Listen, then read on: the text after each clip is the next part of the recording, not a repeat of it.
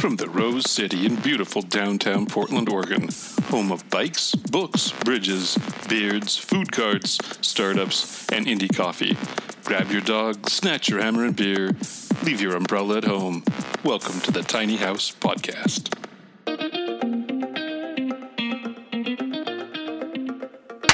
It's the Tiny House Podcast. I'm Perry. And this is Michelle. It is. And this is Mark. Hey, Mark.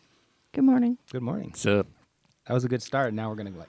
I know. We just instantly, within 10 seconds, in the crapper. No. I have my coffee. I'm good. I'm good. Me too. Everything's feeling good. Michelle had an interesting story this morning about her tiny house trailer and her dilemma, with her DMV dilemma. Yes. Problem with the DMV, that's so unusual. Oh, my God. Who would expect it? I know, right? Power hungry fucking bastards. All right. Oh, we just named the episode. Name that episode. We won't go into the long story. I'll give them the short story. Go for it. I took my paperwork. I took my trailer to the DMV to get a license plate. Their goal is to match the VIN. There's a little plate on the trailer that has a VIN number. The VIN and the paperwork. Once you match the VIN and the paperwork, then they give you a license plate and you're good to go. I had all my ducks in a row, and the guy didn't like where the VIN plate was located. He didn't like your ducks. Didn't like your ducks. Nope. So he was being a real jerk about it, too. So now I have to jump through yet another hoop, but that's okay because that's what you do. I'm sorry. What did you just say? Now I have to jump through yet another Oh, hoop. okay. I thought she said yet another hoop. Three. I don't know what the hell she said. It sounded like that old colloquial expression that people say, a couple three, whatever the hell three? that means. Wow. I don't know what that means. I think No, 6, but every time, and all tiny house enthusiasts will definitely agree. Every single time you venture outside the box or even close to the edge of the box, people just feel like they have the responsibility to Put you back in it. And that's okay. There are bureaucratic loops hoops we have to jump through as tiny house enthusiasts, and I'm prepared to do the next one, which is fine. Go to State Patrol, get it inspected.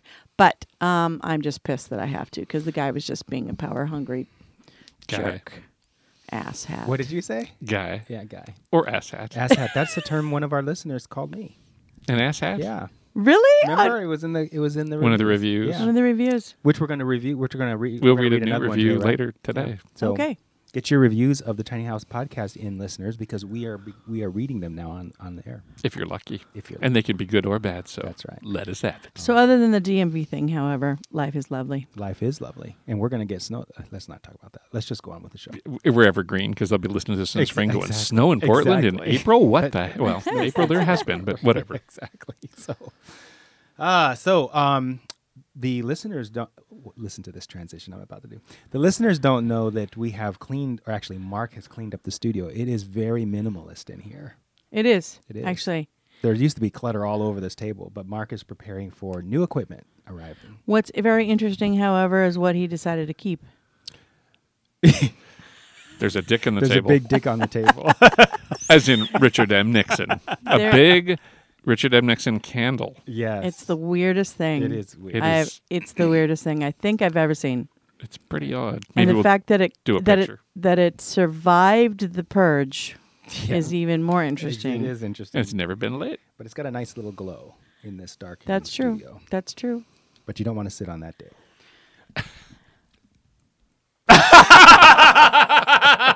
I'm leaving that one alone. Do we have a guest today? Well, I was getting okay. the No. minimalist statement okay, I made. I'm sorry. I was trying to make but then we got to Richard Nixon, and so anyway, Joshua, welcome to the show.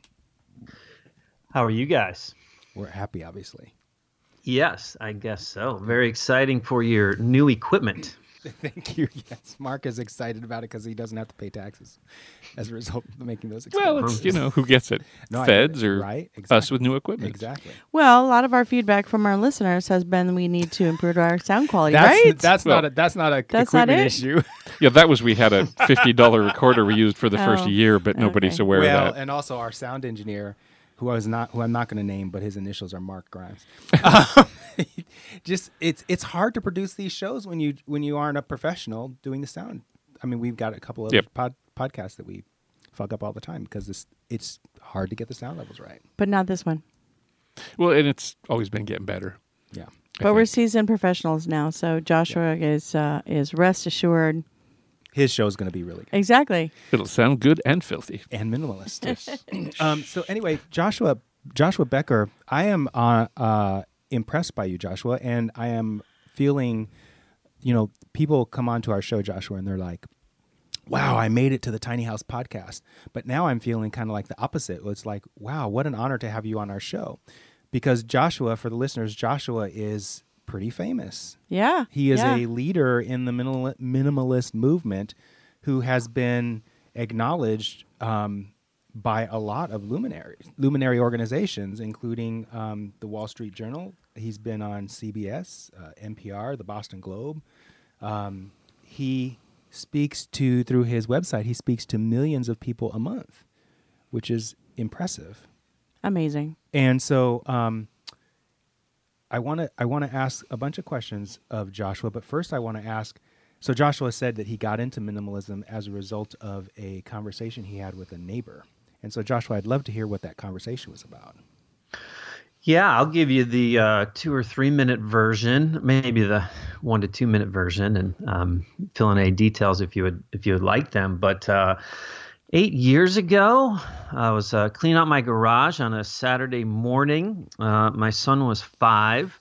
I thought the project would be a short kind of spring clean job, but it turned into hours of cleaning out my garage while my 5-year-old son, alone in the backyard, was, begging me to come play with him. And I started complaining with my neighbor. My neighbor had been doing all of her yard work for about the same amount of time, and we just started complaining about how much time and effort had gone into taking care of our stuff. And for the first time I ever heard the word minimalism, she used it in reference to her daughter. She says, yeah, my daughter's a minimalist. She keeps telling me I don't need to own all this stuff. And I looked at the pile of things piled up in my driveway I'd been, working on all morning, and noticed my 5-year-old son swinging alone in the backyard, and just had this realization that everything I owned wasn't making me happy, but even worse, everything I owned was actually taking me away from the very thing that did bring happiness and fulfillment and purpose into my life. So that's the short version of the story that forever changed my life. It's this is interesting for us, I think, because everybody who aspires to living in a tiny house has to go through the process that you have apparently gone through, or at least they have to confront the questions that I'm about to ask you that you've probably had to deal with. Like, what did you do with all your stuff after you came to this realization? Or did you have, so what happened next when you had this, after this conversation with your neighbor? The very next thing that happened, I ran in to tell my wife about this epiphany, I guess. It was like a lightning, like just a moment in time where I began seeing stuff. I began seeing possessions. I began seeing everything with brand new eyes.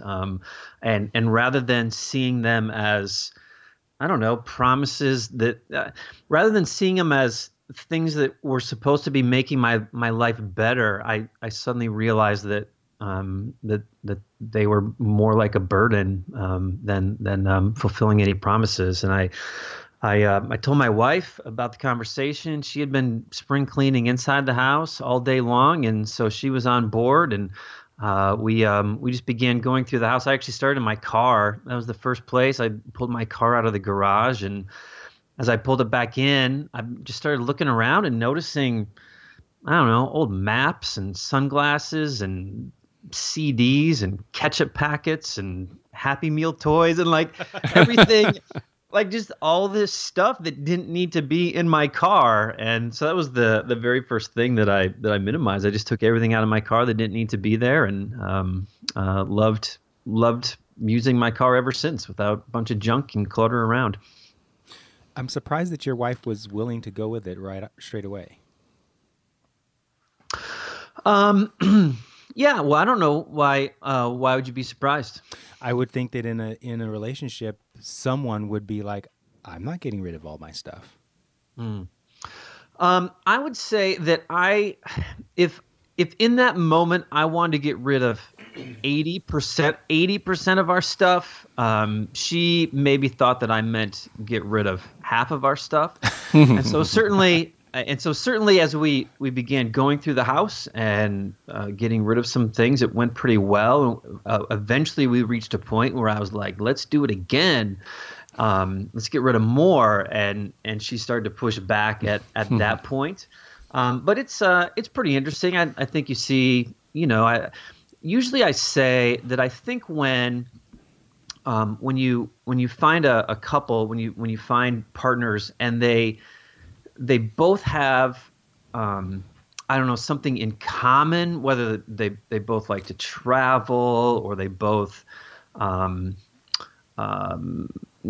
both want to save, right? Like when there's something else that kind of drives them, I think that the minimalism conversation becomes a little bit easier because we can begin to see what life could look like on the other side of owning less. Got it. It's interesting to me that you said, one of the comments you said was, let's do it again. I think that people misinterpret minimalism as something that you do, but I think minimalism is something that you do over and over and over. I've been downsizing for a couple of years now. My kids are moving out literally in 2 weeks, and I'm officially moving into my 200 square foot tiny house. And I think this is round 4 or 5 of downsizing and almost like round 5 or something.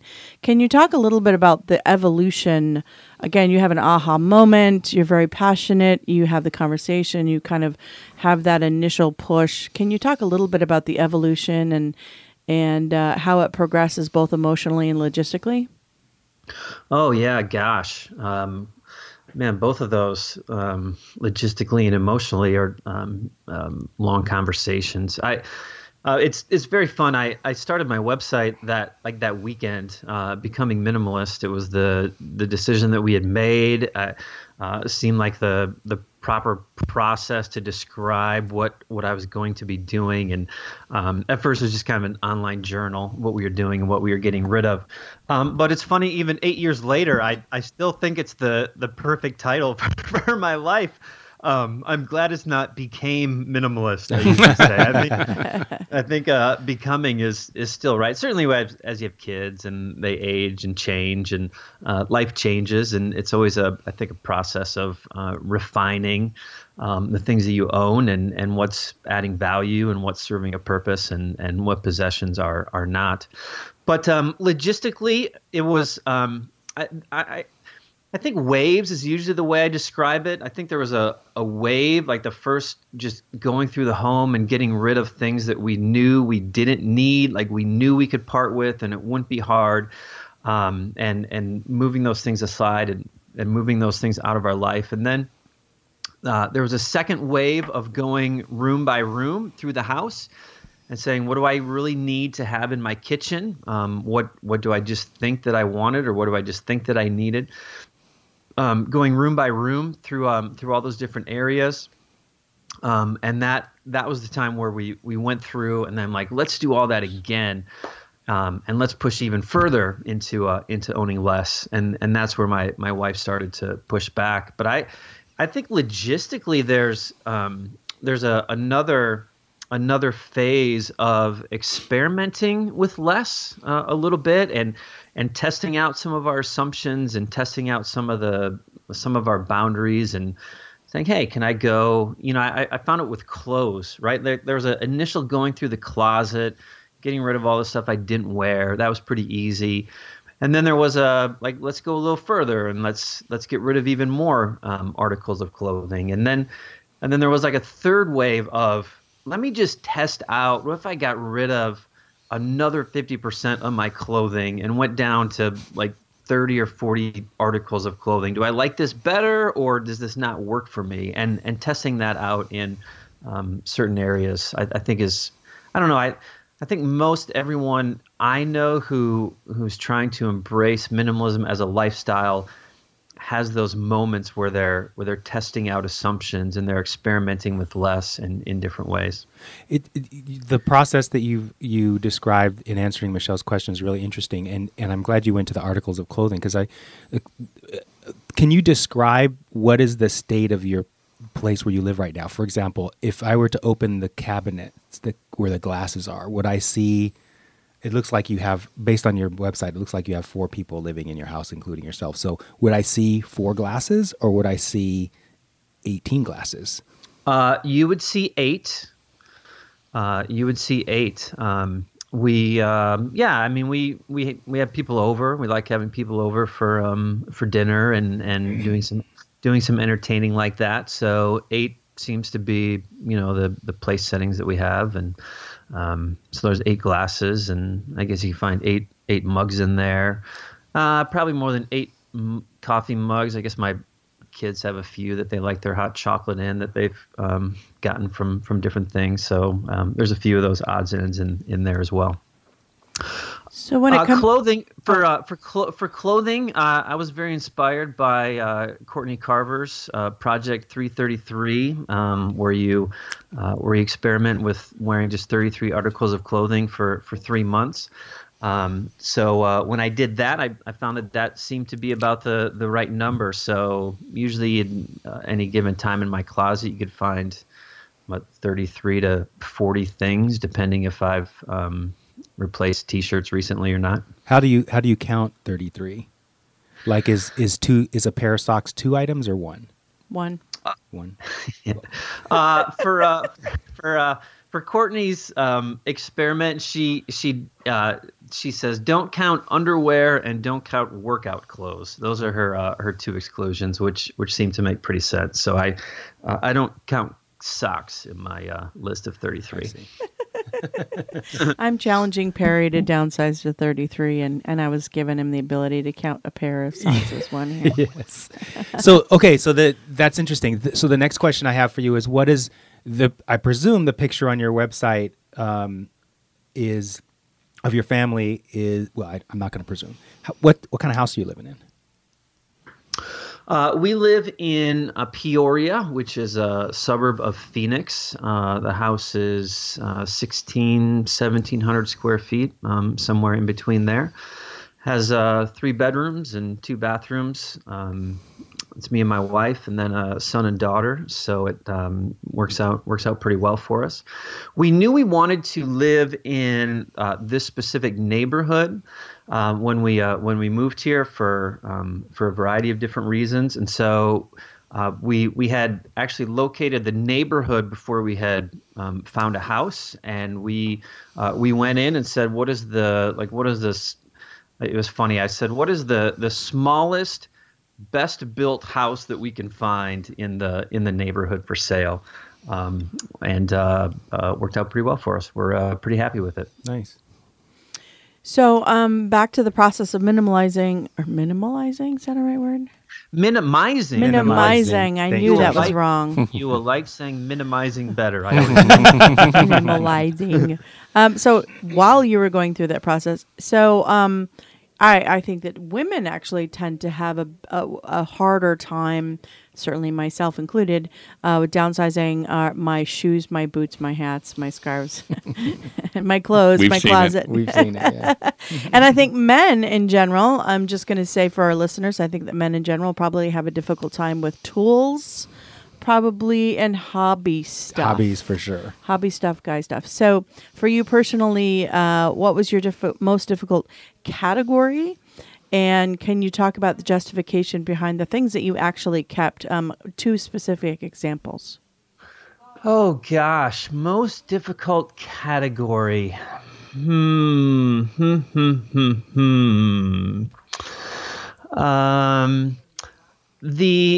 hardest thing for me, wasn't necessarily, well, maybe it was. The hardest thing for me was going through the basement, and it was because the basement was kind of the collection spot for everything. So all of the old memories of trips and weddings and high school and college, old clothes that the kids had worn and old toys, like everything kind of migrated into this storage area in the basement, and it became the hardest thing for me. One, I think just the time commitment and the physical effort, and then I think some of the memories associated with some of those things. That was the hardest thing for me to get rid of. What else would be a hard one? My hobby is tennis, so it wasn't like I had a bunch of camping gear or I'm not one to really fix stuff very well, which is why we wanted a well-built home. So tools wasn't difficult for me, and I don't like camping, so camping gear wasn't difficult. I probably have a few more books than I need to. That maybe is the harder one for me to get rid of. There's a few boxes of books that when I worked at a church before doing this writing full time, and so that was 3 years ago, and a lot of those books that I just kind of put in boxes for the moment are still in boxes. So that's probably the thing that's something I should be going through, but haven't quite yet. On some level, my children actually sort of push back against the concept of downsizing or minimalism. My daughter actually said about a week ago, she said to me, "I'm in the phase of my life when I get to collect stuff." But then yesterday, she actually was so proud that she posted on Facebook that she was going through, some of her bins of stuff. And she went through 4 bins, and she only ended up with a half of a bin when she was done. Wow. So she appears to be going through that process right now. Again, that emotional process of, but I really like my stuff, but what do I really need? Can you talk a little bit about your children, their perspective on it? Do they acknowledge it as a different lifestyle, or is it just reality for them? How old is your daughter? My daughter's 21. Very interesting. What was the specific question about my kids? Well, do they see minimalism as just reality, or are they actually like, but we want more toys, or we want more stuff, and your lifestyle is sort of impeding their ability to have more stuff that their friends have, or something along those lines? Yeah, sure. I think both. My son is now 14, and my daughter is 10. My son is, I don't know, always been fine with minimalism. He's never wanted to collect a lot of different things. His hobby is soccer and playing video games. So there's not a lot of stuff that goes with those things necessarily. My daughter is 10, and she's the collector in the family. So she likes dolls and clothes and artwork and sidewalk chalk and collecting sticks, and she's into that a little bit more than any of the others. So I think they both realize it's just our way of life, and they know why we do it. I think we've always been good to explain to them why we do what we do and why it's important to us. But at the same token, I don't know. It's kind of funny. Me and my daughter are very much alike, and so when I was 10, I was collecting anything and everything that I could get my hands on, baseball cards and G.I. Joe guys and all those different things. So there's a little bit of, maybe it's unfair for me to assume my daughter at age 10 is going to understand everything that took me 30 some years to figure out in life. So maybe there's some patience and grace that needs to be shown there. So it's kind of how I try to approach it. We can still set boundaries for her. I think boundaries are helpful for her to have. So that's what we do. Joshua, I'm curious, going back to the decisions that you were making around the memories that are embodied by the objects in the basement. How did you can you tell a story of how you went through pushing past the value of the memory that allowed you to get rid of that object? Can you give an example of that? Yeah, probably the best example, probably the best story that exemplifies our thought process going forward is my wife.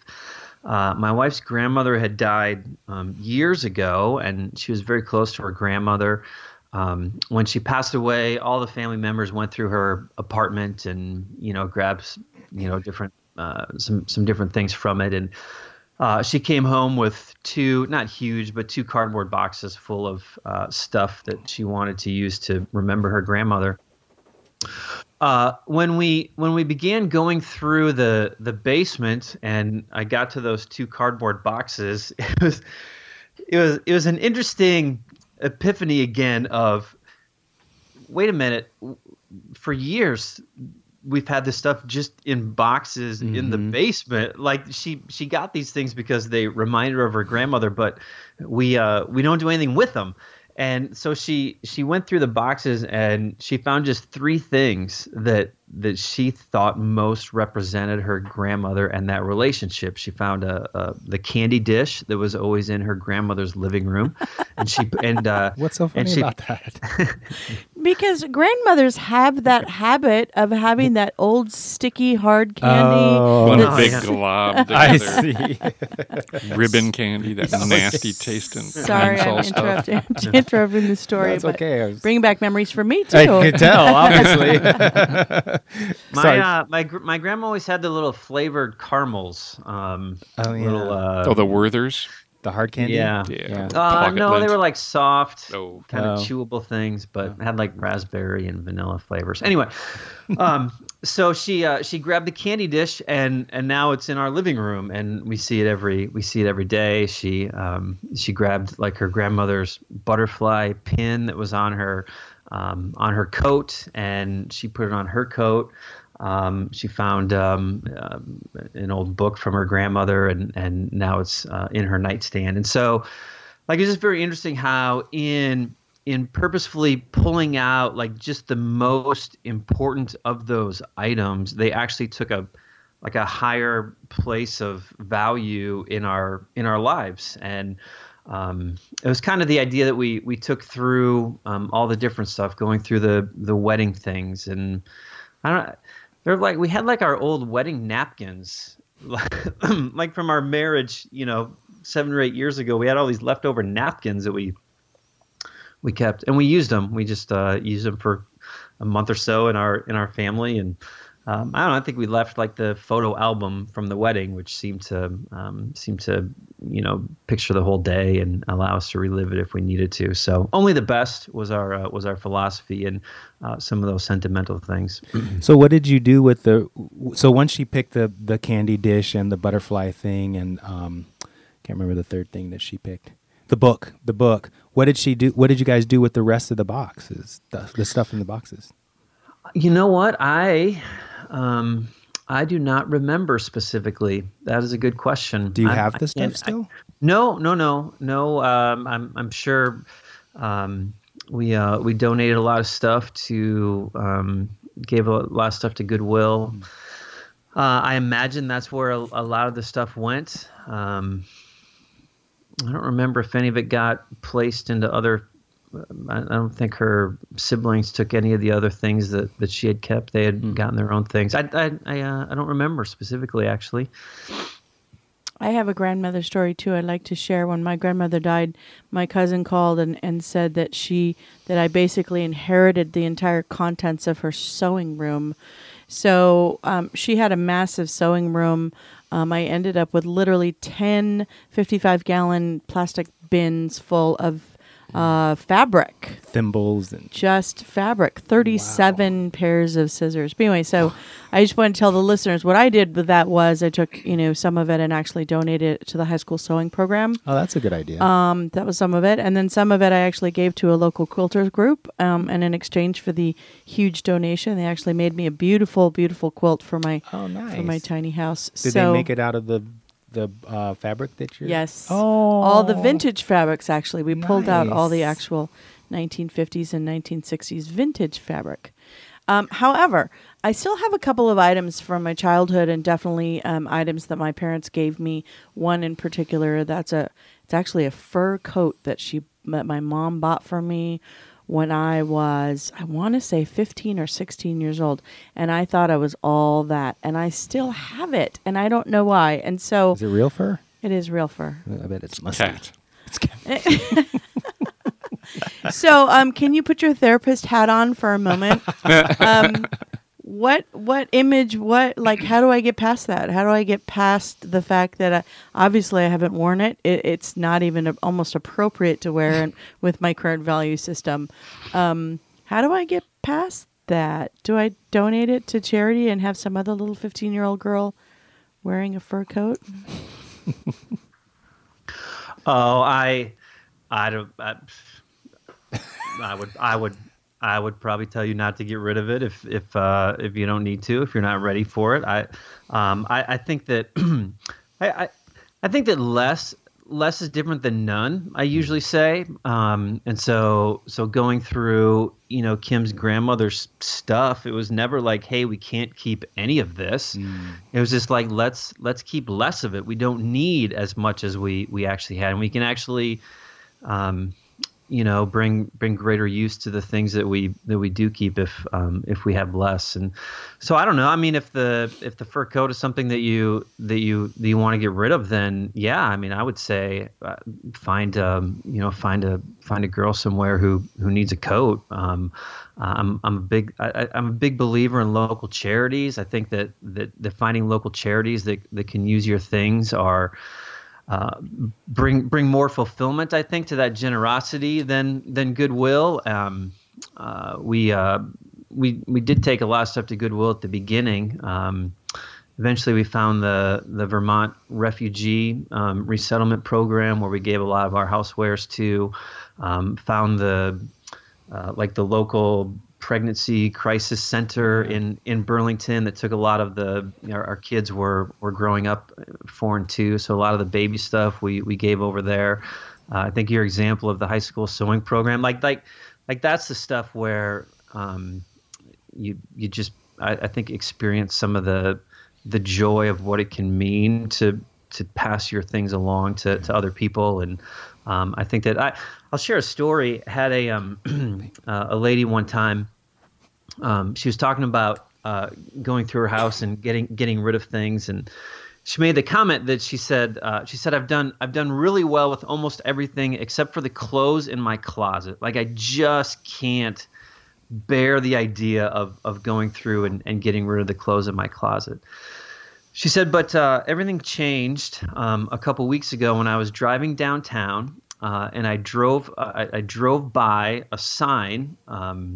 I don't know how observant the sign was, but it was basically the battered women's clinic, battered women's home in the city where she lived. And she said, I thought of the women in the building who had left their homes probably in the middle of the night, with maybe nothing more than the clothes on their back or their children in their arms. And she said the idea of all my clothes sitting in my closet and what the women in that building had gone through, she said that was all I needed. And I just took all the clothes that I wasn't wearing, that I didn't need, and I donated them to that home, knowing that they would be used, that they would bring joy and beauty to someone who really needed it. So I don't know, maybe that's my best therapist hat right there for you. That's awesome. That's awesome, Joshua. Thank you. So how, in what ways have you been surprised by the success of your, of the enterprise nature of what you're doing? It sounded like you started this as a personal endeavor, and you used the website as a journal, but this thing has become more than that. An accidental business? Yeah. Yeah. Terribly surprised. I had no idea. It wasn't even something that I was hoping to do, but I began writing. It's actually just a free WordPress.com website back then, and seemed to be a few people on there that were blogging about simplicity, that they were drawn to what I was doing, and at first it was hey, I'm getting ready to go through the kitchen. I found this article is really helpful. Different things that I was discovering along the way, and a lot of people were coming by and offering very encouraging notes, like, hey, I think what you're doing is great. And then it kind of stumbled into, hey, I just found your website and found what you're doing to be really interesting and fascinating, and maybe something that I should start doing in my life as well. And then maybe a year and a half into it, I started getting questions from people, hey, how do I do this? How do I handle that? What do I do when my spouse wants nothing to do with my desire to own less? And I think that's probably when I started getting questions is when I started saying, hey, maybe this can be more than just my personal journal. Like maybe this can become a place where I inspire others, where I help others, where I like to say where I can be my neighbor's role in someone else's life and be the first one to introduce them to the idea of owning less on purpose. And I continued to grow, and I think as it did, I kind of found my voice and found what I did well, and was surprised by it. Although now that I've done it for 8 years, I realized that maybe I shouldn't be so surprised. I think. Why? Well, because people own so much stuff. Like it is just unbelievable how much stuff people own. And I think many people are drawn to the idea of getting out from under this weight and getting out from under the burden of clutter. And so when they see people talking about it, they seem to be drawn to it almost as if we've been tricked into owning too much. And when someone comes along with a message of owning less, it very much resonates with something that we've always kind of known deep down, but have suppressed because we've just been convinced to buy bigger and more all the time. Interesting. What were you doing before to make income? I was a pastor at a church in Vermont. Mark's shaking his head. Well, I'm just thinking how filthy we were earlier in the show. Oh, yeah, we suck. We do. Sorry, Pastor. No, I'm not. I want to mention it.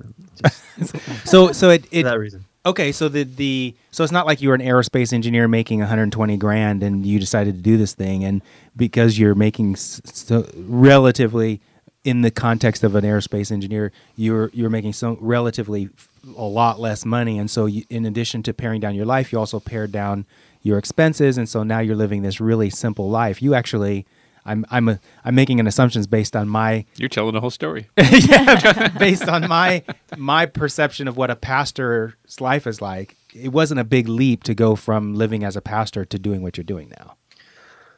Evangelism on a different level. Yeah, but I'm talking about the lifestyle and the consumption patterns and the stuff and the bills. You didn't sell the rolls. Exactly. Right.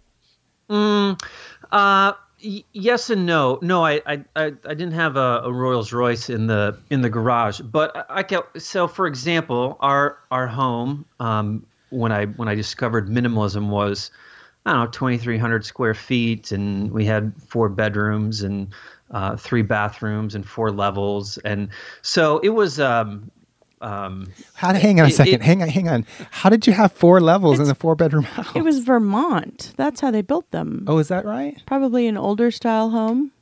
Yeah. There was a far basement, and then there was kind of another basement, and then a living area, and then the upstairs. I don't know, split level, I think is what they called it. Okay. Right. There wasn't 1 bedroom on each level. It was a fire tower. The far basement was, washer, dryer, water heater, and leaking water.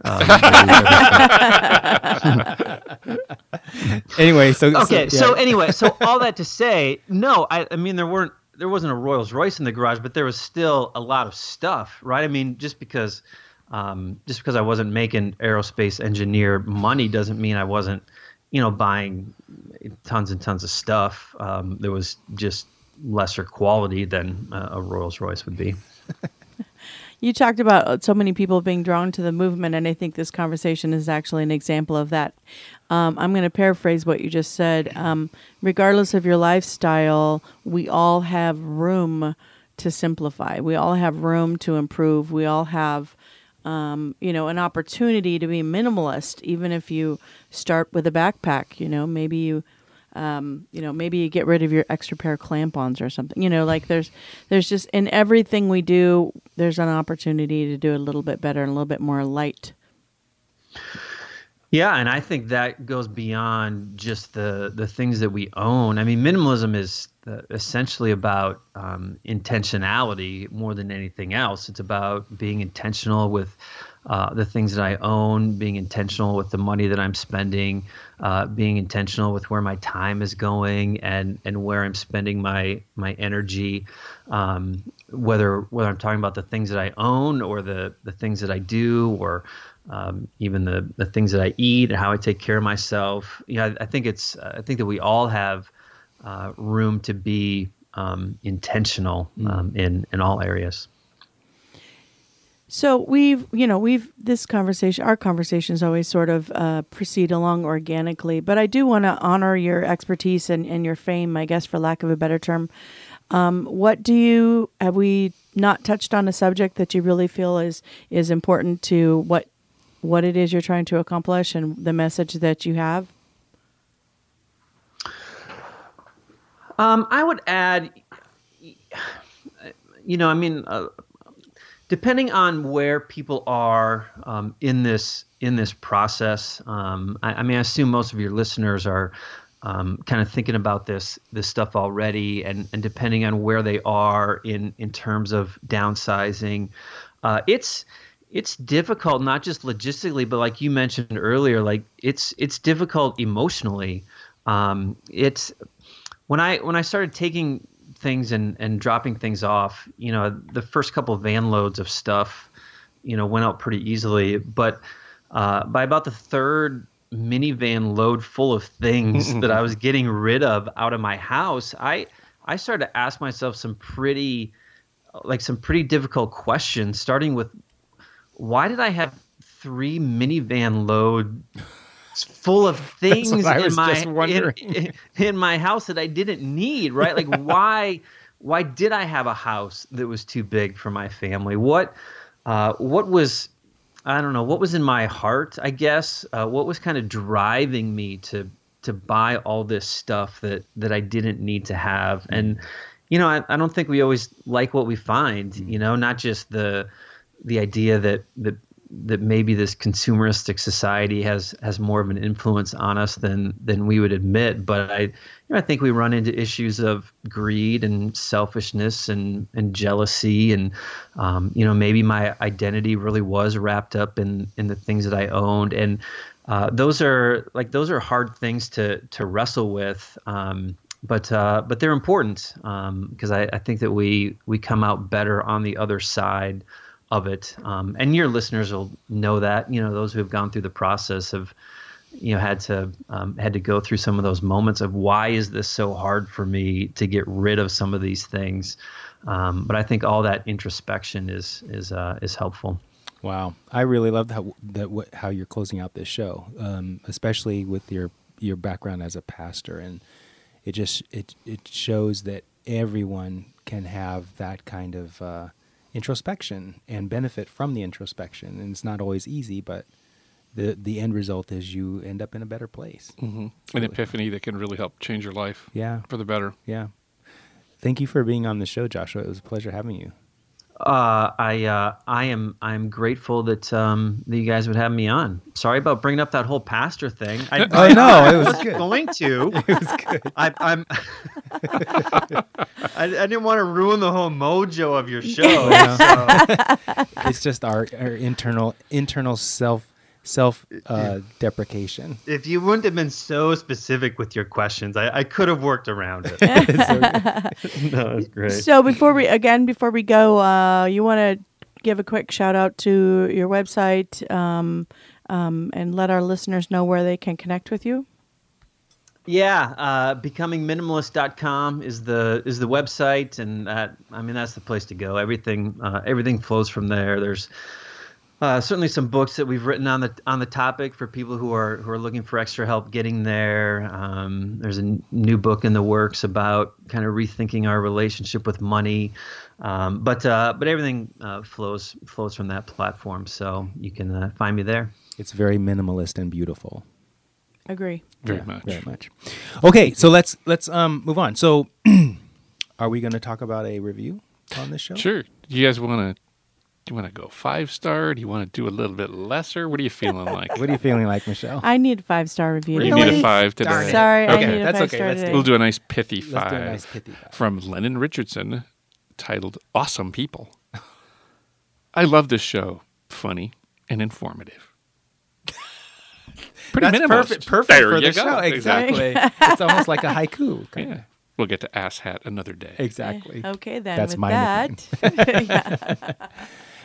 Who are we talking with next week? Uh-oh. Hey, now I got 2 things to do. I can't do them at the same time. What are you expecting? He really was multitasking today. He was over there on his laptop doing stuff. I was like, what the hell? I know. Playing with Darth Vader. Is that a euphemism? No, is something. Tiny House Atlanta will be Yes. joining us. Yes. Oh, yeah. Or not. Movers and Shakers in Georgia Oh, that that's I right. get That's to right. meet. Yes. What month am I going to be there? Don't ask me. March, April, May, June, Perry July, can't August, keep September. up with my speaking schedule, October, which November, is not December. surprising because neither can I. Next year. Okay, so with that, Yeah. everybody have a good day. Yeah, next week's going to be fantastic. Be good to each other. Yeah, Bye. Bye. Bye.